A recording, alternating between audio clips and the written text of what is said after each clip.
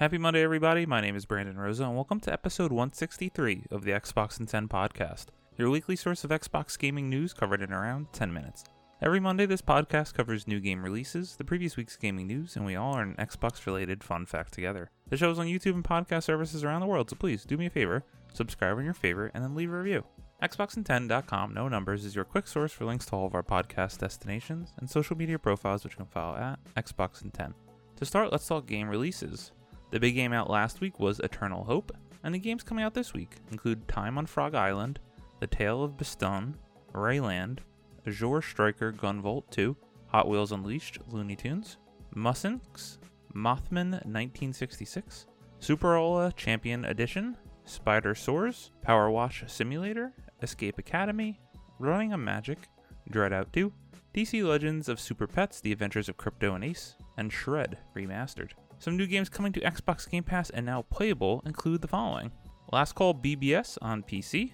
Available now on Cloud Console and PC, you can pick up Yakuza 0, Yakuza Kiwami 2, DJ Mac Respect 5, Match Point Tennis Championships, Road 96. Available on July 14th on console and PC, you can pick up Escape Academy, My Friend Peppa Pig on Cloud Console and PC, Overwhelm on PC, Paw Patrol the Movie Adventure City Calls on Cloud Console and PC, and Power Wash Simulator on Cloud Console and PC July 14th. Now on to last week's biggest news stories, and we have 6 to cover this week. Number 1, Xbox Series has already sold more than double Xbox One in Japan. Andy Robinson at VGC writes, Microsoft's Xbox Series of consoles have already more than doubled the Xbox One lifetime sales in Japan, the latest hardware sales data has revealed. Data published by Famitsu indicates that as of July 3rd, Xbox Series X and Series S have sold more than 260,504 units. According to the same source, Microsoft's previous Xbox One console sold around 114,831 units in its lifetime. However, Xbox Series still has a way to go before it breaks Xbox records in Japan. Microsoft's best-selling console in the region is the Xbox 360, with 1.6 million units sold in its lifetime. Xbox Series X and Fs have enjoyed an unusual sales momentum in Japan over the last month, with the consoles even at one point outselling PS5 in 2 separate weeks.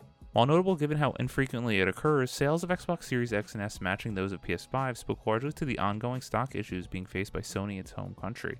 In the weekend in July 3rd, Xbox Series X sold 9,756 units, and Xbox Series S managed 2,774 units.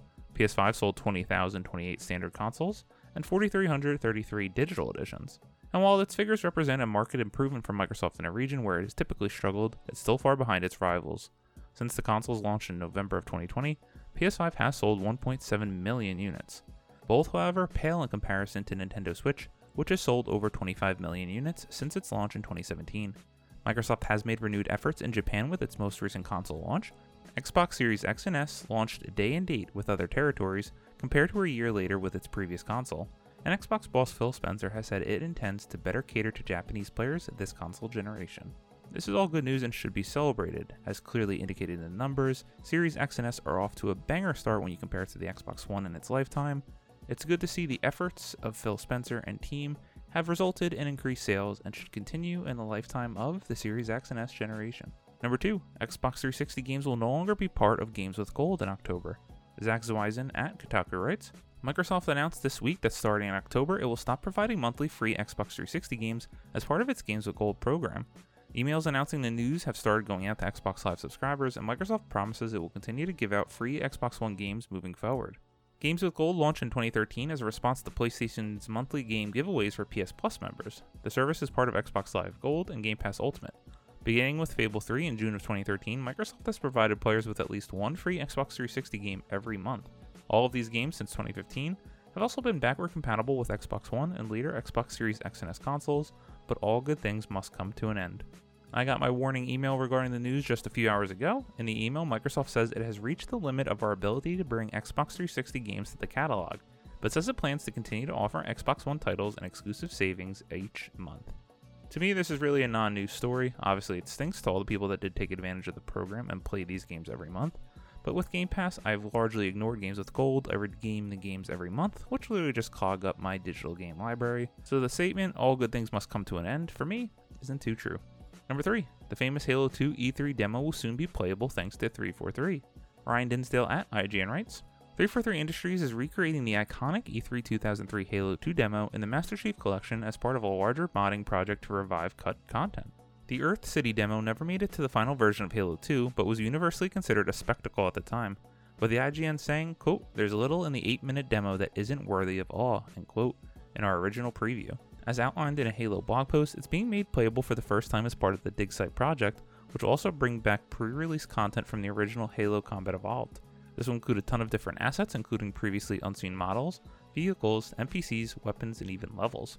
Earth City headlines the package though, finally letting fans have a shot of the famous demo after nearly 2 decades. While 343 is definitely hoping to bring it to each version of the Master Chief Collection, it said it can't make promises about bringing it to console. This is because it's a particularly difficult undertaking. Quote, "This is not a trivial process, and we should probably layer on a whole page of caveats that come with taking a demo map for an engine that no longer exists and getting it to not blow up on the current light mapper," end quote, the blog post said. This is awesome. Video game preservation, online services, all this is a big problem in the video game industry, so I love that they're going back to create cut content or content that was never officially released for modern audiences like myself who never got to experience this or see it at the time. Number 4, Ubisoft Forward returns in full force in September. Heidi Nicholas at True Achievements writes, "First we get a look at Skull and Bones in a Ubisoft Forward spotlight, before Ubisoft Forward returns in full force with a full showcase scheduled for September. Ubisoft is gearing up to reveal updates on a number of its upcoming games. There's Ubisoft Forward set for September, which will be a multi-game showcase and kicks off on September 10th at 3 p.m. Eastern. September's multi-game Ubisoft Forward showcase promises to reveal updates and news on multiple games and projects from Ubisoft teams around the world. We don't yet have details on which games will be featured, although we'll hear more about the showcase as it draws nearer. Plus we know that Ubisoft will unveil the future of Assassin's Creed in September at a very special event. Short news story here, but I love game conferences, as you all know who listen to the show, so I can't wait to see what they have in store for us. Hopefully by not having a show around E3 or the early summer like they usually do, means that they'll have a lot to show for us. Ubisoft has certainly declined, for me at least, in the past couple of years, so to me they have a lot to prove. Number 5, Skull and Bones release date announced. Matt Kim at IGN writes, "After much anticipation, Ubisoft announced that Skull and Bones will be released on November 8th for PS5, Series X and S, Google Stadia, and PC via the Epic Games Store and Ubisoft Store. Skull and Bones was officially announced in 2017, though began development years before that. Based on the naval combat in Assassin's Creed 4 Black Flag, Skull and Bones faced numerous delays, missing its initial 2018 release window and every subsequent year after that until now. In Skull and Bones, players will captain their own pirate ships, accept contracts, gather resources, and sail the high seas, while attacking merchant ships for loot. Different choices will influence the player's journey, while going up to the pirate ranks will open up new customizations for your ships. Set during the second golden age of piracy, players can now also team up with up to 2 friends and enable PvP to face opponents in the open waters.